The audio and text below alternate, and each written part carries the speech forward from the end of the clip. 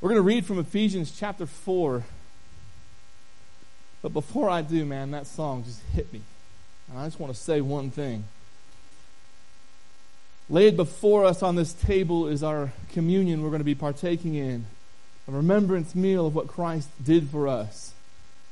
And I would feel remiss if I didn't just say one thing about that gospel we love so much. That today, we get to remember that Christ is victorious. That unlike any other religion in the world, Christ is alive today. We have confidence in what He has done because of what He has done. And so I want to challenge you, and implore you, like I have been doing with our students the last couple of weeks on Tuesday nights. Let this be a time of confession.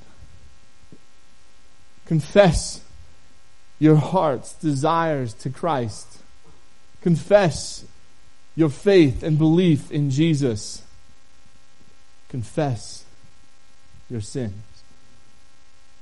For He is faithful and just to forgive us our sins and cleanse us from all unrighteousness, says His Word.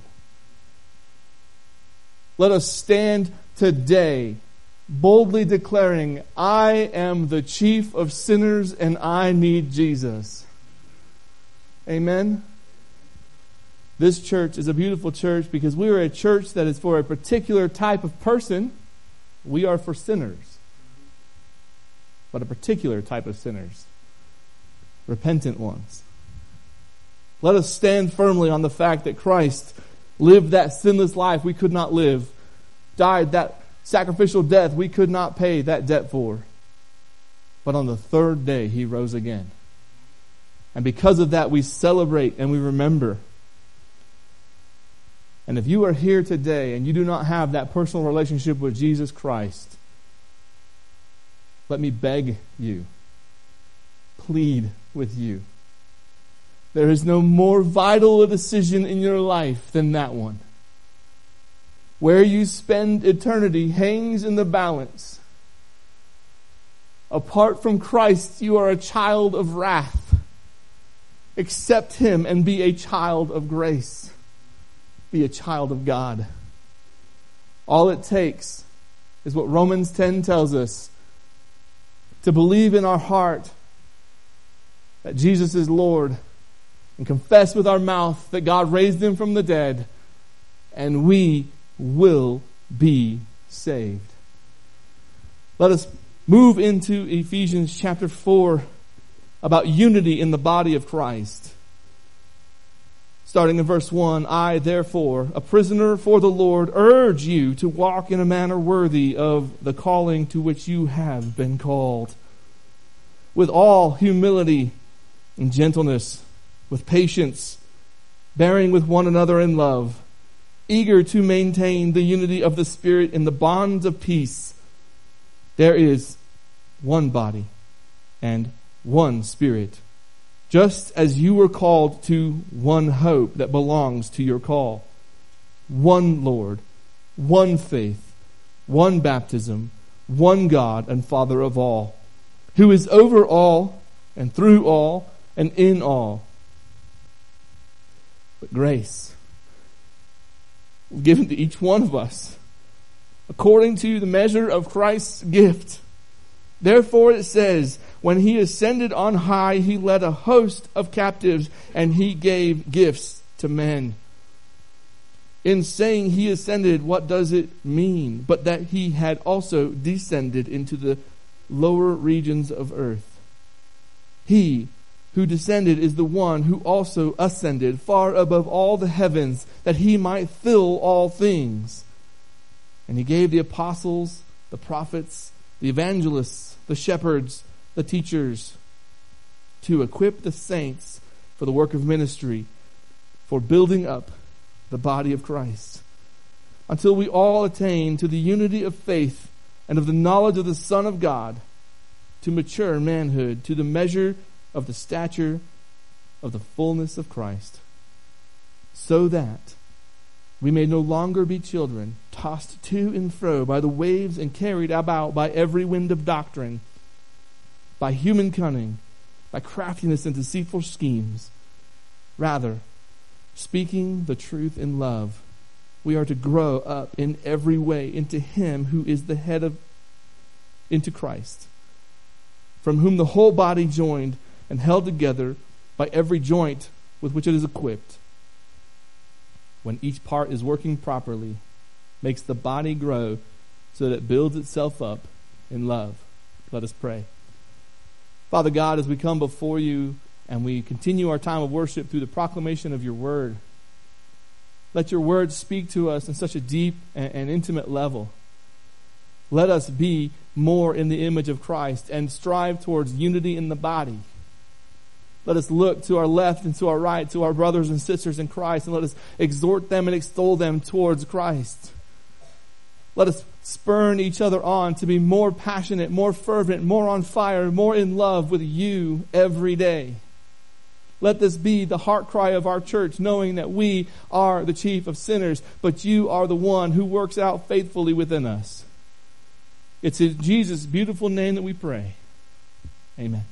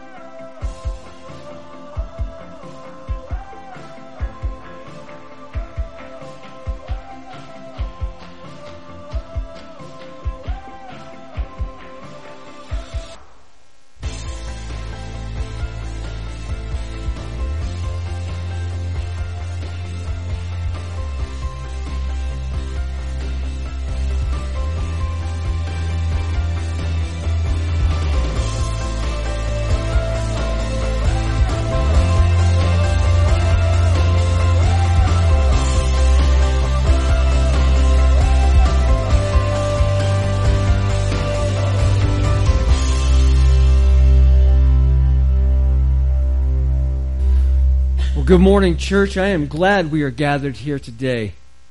This is my favorite day of the week. To be able to come and join with you guys and be able to connect with each and every one of you in a way that wouldn't be normal otherwise. Because so many of us are so different than each other, but we are one body. And we get to praise our one Lord together. I'm going to have all of our kids go ahead and head on out over here to the door. You'll see Miss Tish. She's back there waiting for you as you guys head on out. Parents and anybody else who's staying behind, I would love for you to open up to the book of Ephesians if you haven't already.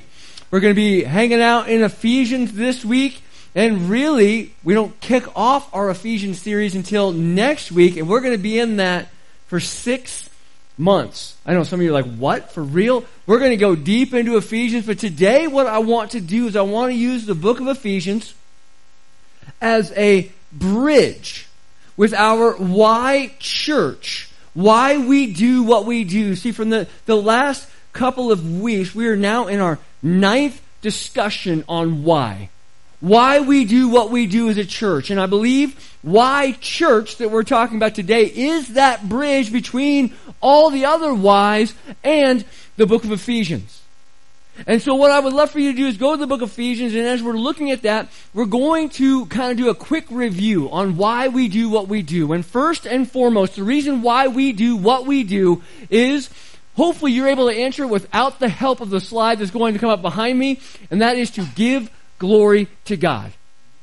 That is why we do what we do. First and foremost, we take communion. Again, we started with it on January 1st. We're wrapping up with it today. We take communion for the glory of God. The main reason why we worship is for the glory of God. The reason why we evangelize and share the gospel is for the glory of God. The reason why we disciple and grow people up in Christ is for the glory of God. Why we connect. Why we give of our time and our talents and our treasure and even our very selves. It's why we pray. It's why we baptize. I'm still on a high from getting to do that a couple of weeks ago. Just a life change that we got to see.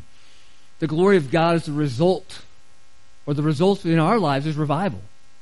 Seeing what God does and seeing the change that takes place. Yesterday, got to take my bigs to go see Jesus Revolution. If you were on the fence on whether you should see it or not, get off the fence and go see it. I'll tell you what, I don't cry during movies, but that one actually stirred up emotions inside of me to see people just giving their lives in the revival to Christ, and those are the things that I'm trying not to, but I can't. I can't not. And Christy's looking at me, and I'm like, sorry, I didn't get enough sleep last night. I don't know what it was. There was just something inside that made me just get emotional about seeing God move, especially in people that nobody expects God to move in. And that's sinners like you and me. And I truly believe we're a result of that movement of God from 40 plus years ago. God is doing some amazing things, and that revival takes place, and we do it all in our response to that for His glory. No matter where you serve, no matter what you do, I hope that our church, its firm foundation on why we exist, is for the glory of God. Not for our kingdom, not for our glory, but for His glory. And that leads us to our final why. Why the church? Why the church? And even more so, why should you be a part of what is happening at our church? And I'm going to use an old phrase, why church membership? Why bother coming to this class today if you haven't already become a member of Paragon Church? You heard Pastor Bruce read really from up front the book of Ephesians, chapter 4. And I want to go back to that passage. And we're going to talk about this passage more come summer. But what I want to do today is I want to look just briefly at that word, therefore. The word therefore that starts off everything is there for a reason. And we have to figure what that reason is. Well, it is there for a transition.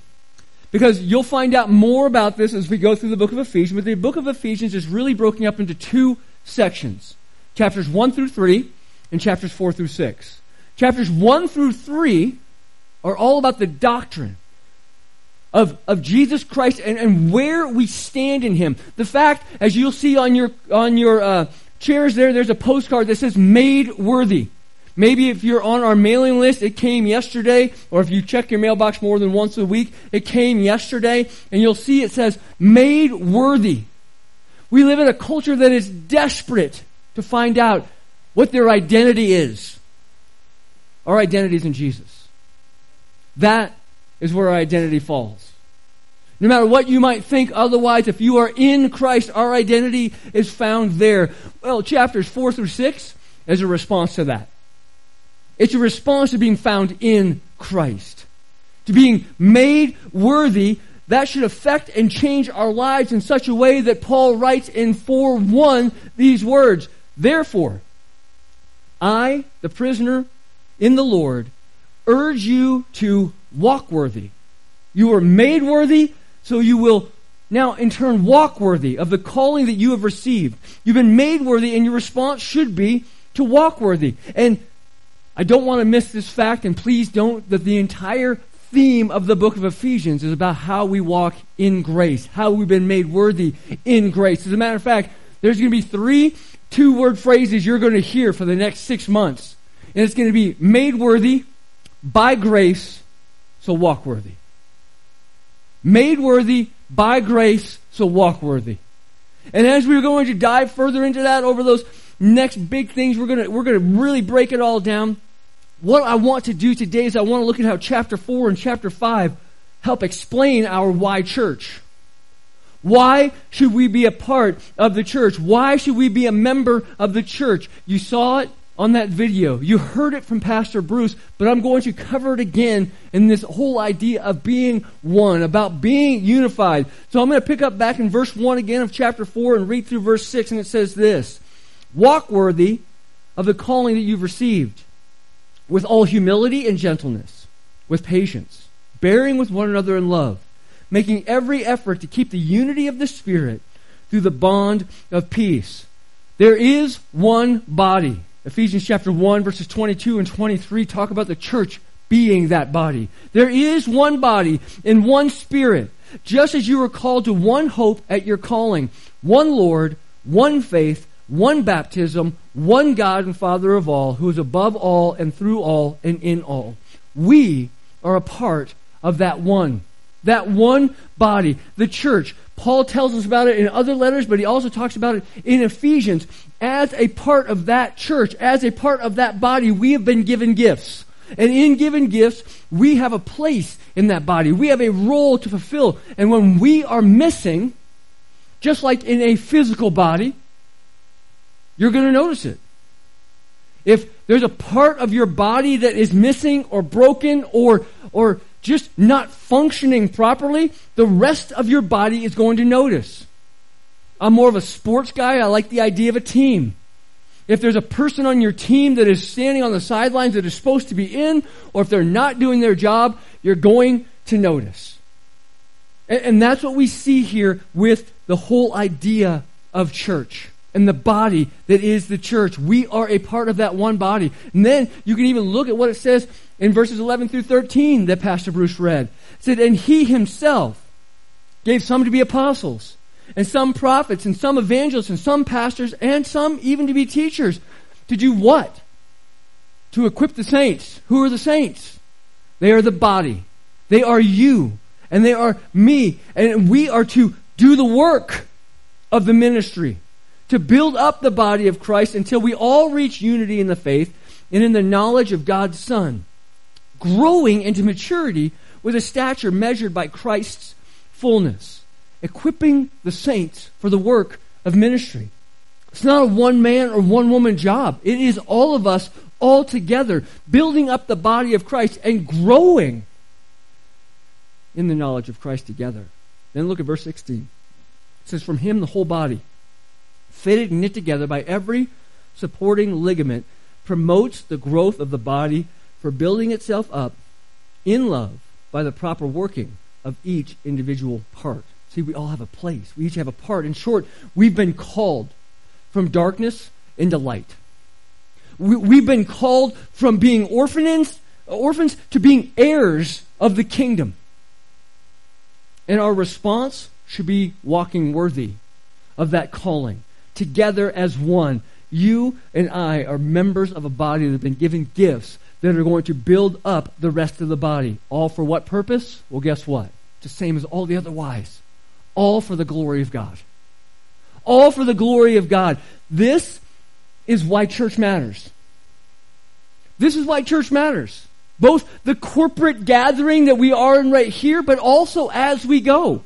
As we go and we go outside of this hour and we connect with people. Connect with the church. Connect with the community, because we can't do life alone. It's also why we evangelize. And we share our story to introduce people to Christ.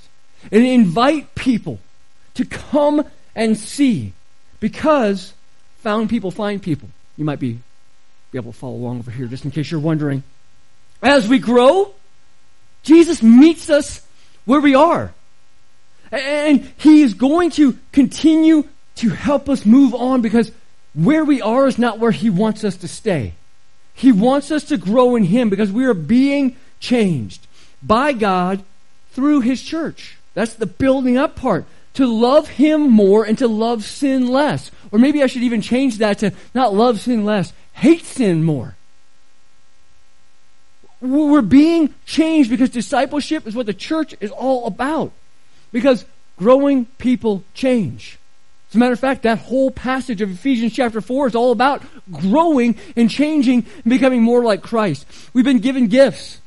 And those gifts are to use for the glory of God and the betterment of His church. Because if you can probably guess, I'm only down to 2 left. Save people, serve people. Save people, serve people. If you've ever wondered why church matters, this is it. But you might be looking, there's one more you forgot. Well, no, I didn't. Because I'm going to take a next step, because in the church, we give our entire selves because we can't outgive God. We can't do it. He's given us everything, every breath. He's given us Christ, as we see here at the table. He's given us everything we could possibly need. That's why church matters. And I hope you see it already. Being a part of the team, or being a member of the body, or being a part of the church is more than just occasional attendance. It is more than just putting money in the box. It's more than just putting a sticker on your car. That doesn't make you a part of the church. I think the best way to explain it is like this. I heard an analogy a while back, and it has always stuck with me, and it begins with this question. Are you dating the church, or are you married to the church? Are you dating the church, or are you just married to it? Which are you? And you might ask, what does that mean? So give me a moment to explain it. First of all, if you know anything about current cultural beliefs, they don't think there's a difference between dating and marriage. I will tell you right now there very much is one. Because in dating is a kind of trial period where you have a soft commitment. Your relationship is still tentative and your options are still open. I laugh, and I shall share this. My neighbor across the street, building a relationship with him, talk to him often. He and his now fiance have lived together for a long time. They have kids who are 10, 11, 12 years old. He just proposed to her. I'm like, that's awesome. When are you guys getting married? Oh, don't know. I just wanted to make sure that I could propose to her and she wanted to have a ring to make sure. And I'm like, what? I couldn't say that to him, but that was exactly what was going through my head because it didn't make any sense. They're engaged, but they don't even know when they're going to get married because a marriage relationship is so much more than just a ring. We talked about it. It's a covenant relationship of devotion and sacrifice and joy in marriage. Guess what? You burn the ships. There's no turning back. Your life and your heart belong to the one that you've given yourself to. That's it. I know. Some of you are looking over and you're like, it's okay. It's the way it is. We learn to grow together. So that's why I ask, are you married to the church or are you just dating the church? Or maybe I should ask more pointedly because I was told this week that I don't beat around the bush very well. And somebody's in agreement up here. Are you fully devoted? Making sacrificial investments of time, money, and energy, or are you just nominally involved? Are you just occasionally invested, but you're maintaining your distance just in case something doesn't go the way you want and you can walk away without any real lingering obligations? Where are you? You might ask, well, does the church really matter? Does it? And I will say 100% yes. This summer, I will have become a Christian 35 years. I have been a Christian for 35 years. For those 35 years, over 30 of them, I've been involved in some form of ministry. In some form of ministry, whether it been helping out volunteering or if it was serving full-time and everything in between, I've been involved. Started in 1988 at Galilee Baptist Church in Glendale, Arizona. Doesn't even exist anymore. Now it's a Roman Orthodox church. But there is where my grandparents drugged me to church. They made me go to church. They made me put on corduroy pants because jeans were not okay. Some of you are like, I remember, zipping while you're walking. I got you. Here's where it was at. They drugged me to church, and at that church, they drugged me to a summer camp where I met Jesus. And I was baptized at that church. And we probably would have stayed at that church for quite a while had there not been some church conflict and some issues with the budget and whether we should keep the music guy or the youth guy on staff. Bruce isn't here, Kyle back there. You guys can fight it out another time if we have to. But the truth is that the decision came down, they kept the music guy, and pretty much everybody in the youth department left. And we went to a different church. My family went to a different church called Palmcroft Baptist Church in Phoenix, Arizona. And at Palmcroft, I got involved in the high school group. And involved in the high school group, I got to go on mission trips together with everybody. I got to serve in VBS. I got to do lots of different things and grow as a Christian. I went to college at Palmcroft. At college, I had to do a Christian service project because that's what our college required. So I worked with Awana at Palmcroft, and then I went to the junior high group at Palmcroft, and then became an intern at Palmcroft, which led me to become a pastor at Palmcroft. I had no desire to become a pastor, but that God works differently than the way that I do. And He had plans that were different than what I wanted. My degree's in elementary education. I'm not sure if you guys are aware of that. I was going to be a teacher. And I was just going to do my thing from a 9 to 5. And I know teachers don't do 9 to 5. Trust me. I know that now. I thought that's what I was going to do. But God had other plans. And I spent my first 4 years in ministry. I got married at Palmcroft, and Christy and I spent our years in ministry together at Palmcroft until a philosophy of ministry difference took place. Where I thought one thing, the leadership over me thought something different. I was 26 and I knew everything. So I left, and God called me to New Mexico. I never thought I would be in New Mexico. I used to drive through New Mexico on my way to Texas and go, who would ever live here? And God said, you will, for 21 years now. And so that's why I am where I am. But I went to First Baptist of Rio Rancho, where I got to serve there. Many, even in this room, were in my youth ministry at that time. And I got to serve there, and Pastor Sy there allowed me to grow and go not just junior high and high school, but then into the college ministry area, and then be over Sunday school and be over and kind of advising the children's ministry. There's already great workers there. My job was easy for supervising them. And that was just all that God was doing. And Pastor Sy said, hey, I think you're ready to become a senior pastor. And that's where God led me to plant Paragon 13 years ago. As crazy as that is to think about, we've been doing this for 13 years. And I look at it and I say, man, over all that time, I've been really involved in 4 churches. And there's been good things that have happened, and there have been bad things. There's been joy, and there's been pain, and there's been sunshine, and there's been rain. Yes, I just quoted Rob Bass. But the thing is I look at that, how many times did I have the opportunity to walk away from church? When a church split happens as a kid and you don't know what's going on or why it is, and that's the only thing you've ever known, really, when it came to Christianity, what should I have done? What should my family have done? We should have said, the church hurt us, we are out. To being a student at Palmcroft, and my youth pastor, who I had looked up to and admired, was put before church discipline for dating and eventually marrying one of my classmates. I could have walked away from the church and said, it's just a bunch of hypocrites. And we'll talk about that here in a second. But God had other plans.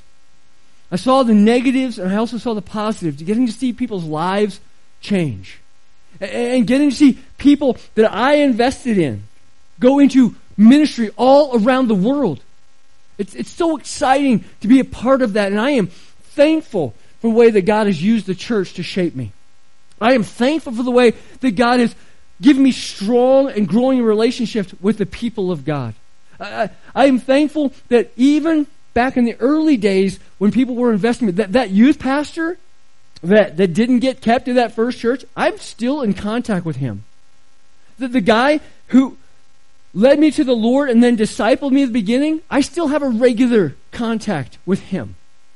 These are 35 years ago. But God has kept those relationships afresh. I'm thankful for the encouragement I get from people in God's church. I'm thankful for the people who pray with me and for me.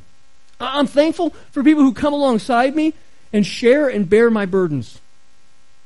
I'm thankful for people who call me out if I start to drift and bring me back to where I'm going to be and where I need to be. And I'm glad I can be that in people's lives too. And I'm not going to lie to you, when I hear somebody say, well, I'm a Christian, but I really don't like the church. That eats at me. Because I love the church. I love the church. And when people say, well, church is irrelevant, I want to say this. Actually, normally I do because I don't hold back. The church is arguably, if not the greatest force for good in the world, it is one of the greatest forces of good in the world.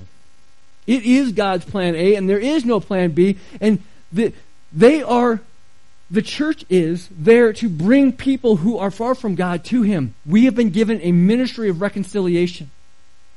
Ephesians chapter 3, verses 8 through 12. It says, "This grace was given to me, the least of all the saints, to proclaim to the Gentiles the incalculable riches of Christ, and to shed light for all about the administration of the mystery of the hidden for the ages in God who created all things. This is so that God's multifaceted wisdom may be known through the church to the rulers and the authorities in heaven. This, according to his eternal purpose, accomplished in Christ Jesus our Lord. In him we have boldness and confidence and confident access through faith in him." Guys, the mission hasn't changed in 2,000 years. It is still the same. Just because society's changed does not mean the mission has changed. As a matter of fact, because society continues to change makes the mission even that much greater. We need to have that ministry of reconciliation. It goes through the church. When somebody says, "Oh, but church is so boring." I said that many a times in my life when I was drugged to church. I jokingly tell people I had a drug problem. I was drugged to church by my grandparents every Sunday, every Tuesday, every Wednesday, every Thursday, and I did everything I could to try and get involved in a sport that would have practice on any of those nights, so I didn't have to. I would rather run laps than go to church. Okay, that's where I found myself. But the truth of the matter is, I realized something eventually. The church isn't about me. It is about entertaining me and making me feel good about myself. It's not about my approval or disapproval of worship. It is about God. It is about us lifting him up. I've read multiple articles about how worship has drifted and what is Sunday morning for. And sometimes we get this idea that Sunday morning is supposed to be just some concert and a feel-good type of thing. We have concerts for that. We are here to worship Jesus. Now, if it comes in the form of great music, awesome. But I will tell you, Jesus is first. I love it when somebody says, "Well, it's full of hypocrites." And my response is, it's not full. There's room for one more. So come on. We're all hypocritical in some way, shape, or form. We all will play a part in some way, shape, or form. We are here being changed by God because of that. The other one that always bothers me is the church is only after my money. But I have never in my life heard anybody say that about the NFL, Major League Baseball, the NHL, or the NBA. Never said, "Oh, Jerry Jones is just out after my money." Never heard that. No, it's take my money and let me go to that game or cheer on a cruddy team that's just going to break my heart in the playoffs anyway. You know, that is the way I respond, right? I mean, when you really stop and think about it, why do we say that about the church? Why? Well, I think it kind of goes back to the fact that we forget that it's our team. That this is our team and that body and the missing player. If it's not there, then we're missing out on something. Does church matter? Again, I'm going to say 100% yes, but don't take my word for it. Let's look at what the Bible says and what Jesus thinks about his church. If you're still in Ephesians, go over to chapter 5, verses 1 and 2. It says, "Therefore be imitators of God as dearly loved children." First it's walk worthy. Now it's be imitators of God. "And as we imitate him, walk in love, as Christ also loved us and gave himself for us a sacrificial and fragrant offering to God." We are supposed to imitate that. Giving ourselves to the church. Giving ourselves in a way that we are walking worthy because we've been made worthy. If you skip a little bit further down to verse 22 of chapter 5, there's a passage here that gets really put on husbands and wives. And we will talk more about that probably late August, somewhere in that general area, maybe late July. And we'll talk about the husbands and wives part of it all. But we have to remember in it, the foundational thing that Paul is talking about is our marriages are based on what Christ did for the church. And so as we look at that, here's the example that he sets for us to be. Listen to what it says about Jesus in Ephesians chapter 22, Ephesians 5:22, verses 22 and 30.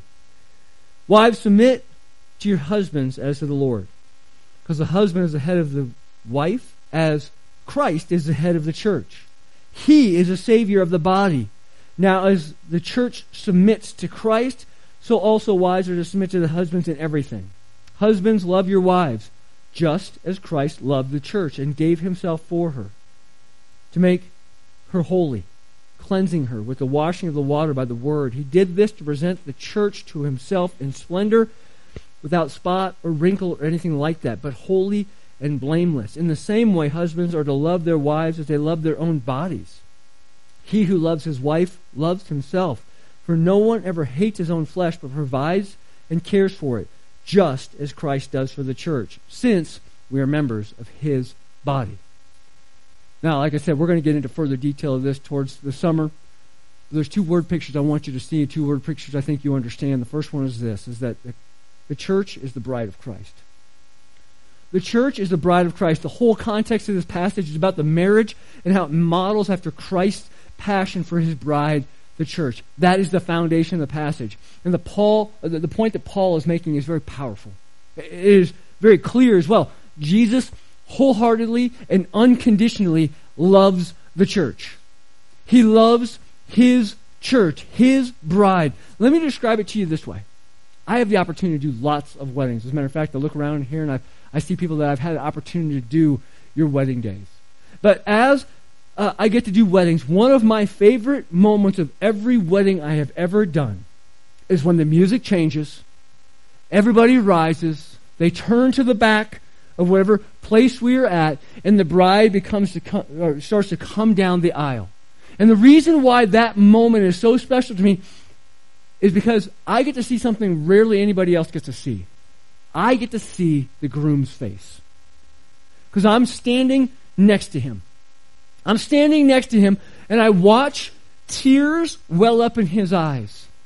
And a smile of pure joy as the bride begins to come down, and his reaction creates a reaction within her, where her eyes begin to well up, and joy comes over her because there is something that is about to happen that is an amazing covenantal relationship union that's about to take place. And as it all starts to come down, maybe you have experienced that yourself, maybe you've seen that yourself, but that is just a small picture of the way that Jesus loves his church. The intensity of which Jesus loves his church and has joy for his bride.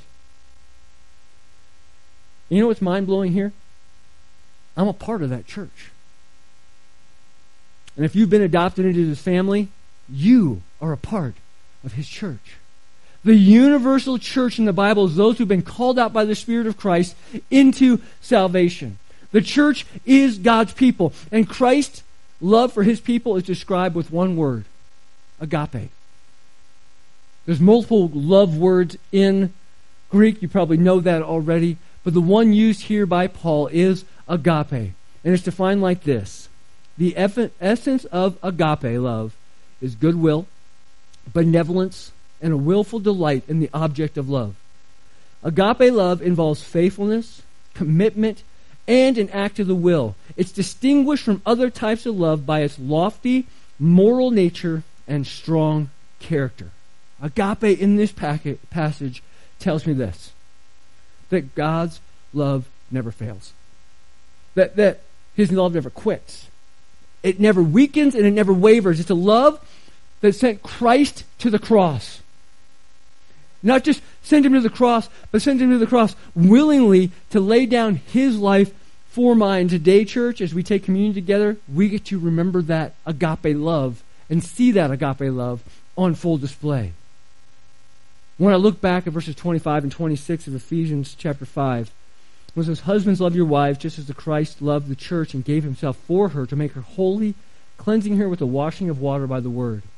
It tells me that Christ gave himself for me to make me holy. He took the cross, bearing its shame, so that I could be free from the slavery of my sin. The bread, it represents a body broken. The juice, it represents the blood poured out. How far was he willing to go for his church? How far was he willing to go for his bride? He was completely committed, not just dating the church. We have already seen in 4:1 that it says for us to walk in a manner worthy of the calling out. 5:1 tells me to imitate Christ. So with that in mind, how should I respond to the church? How should I respond? Even with its flaws, even with its imperfections, even if it's boring, even if it's hypocritical, how should I respond to the church? The church is the bride of Christ, but it's also the body of Christ. Verses 28 and 29 says, in the same way, husbands are to love their wives as they love their own body. He who loves his wife loves himself. For no one ever hates his own flesh, but provides for it and cares for it, just as Christ does for the church, since we are members of his body. Why is that imagery important? The image of the bride tells us there's a deep devotion and love that Christ has for us, his church, but the image of the body reminds us that we have an assignment to fulfill. We have a job to do. When Jesus walked the earth, he went from place to place in a geographical area, a small geographical area. He walked. And while he was here, he was about the Father's glory and spreading the Father's glory and growing the kingdom of heaven. Jesus came to earth to put on flesh. He lived a perfect life. And while here, he poured into his disciples. He went to the cross to pay the penalty for our sins. He died, and 3 days later, he rose again. That's a simple gospel presentation. But in that, before he ascended into heaven, he gave us commands. Matthew 28:19, go and make disciples. Mark 16:15, go and preach the gospel. Acts 1:8, go and be my witnesses in Jerusalem and Judea and Samaria and to the uttermost parts of the earth. And for us, it is in your community, in your state, in your nation, in your world, and even to the people you don't like.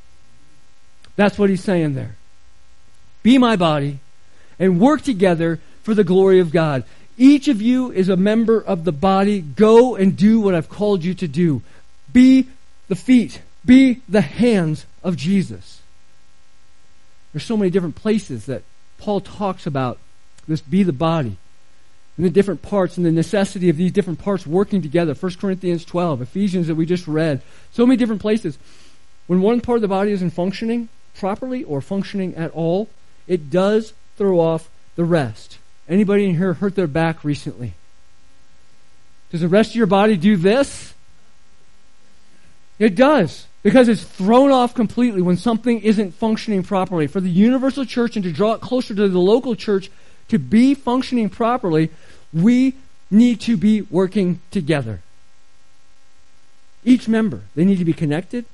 They need to be participating. They need to share in the joy and the burdens of life together. We need to be committed to one another, not just on the sidelines, but in the game.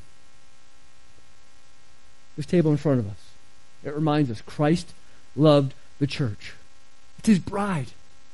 He gave himself for it. He is married to it. It is his body. He cares for it. He gave all for it. He died for it. If Christ would do that for the church, even with his flaws, how again should we respond? We're going to start this morning by responding with the words that Paul wrote to the church at Corinth, a church that was all sorts of jacked up.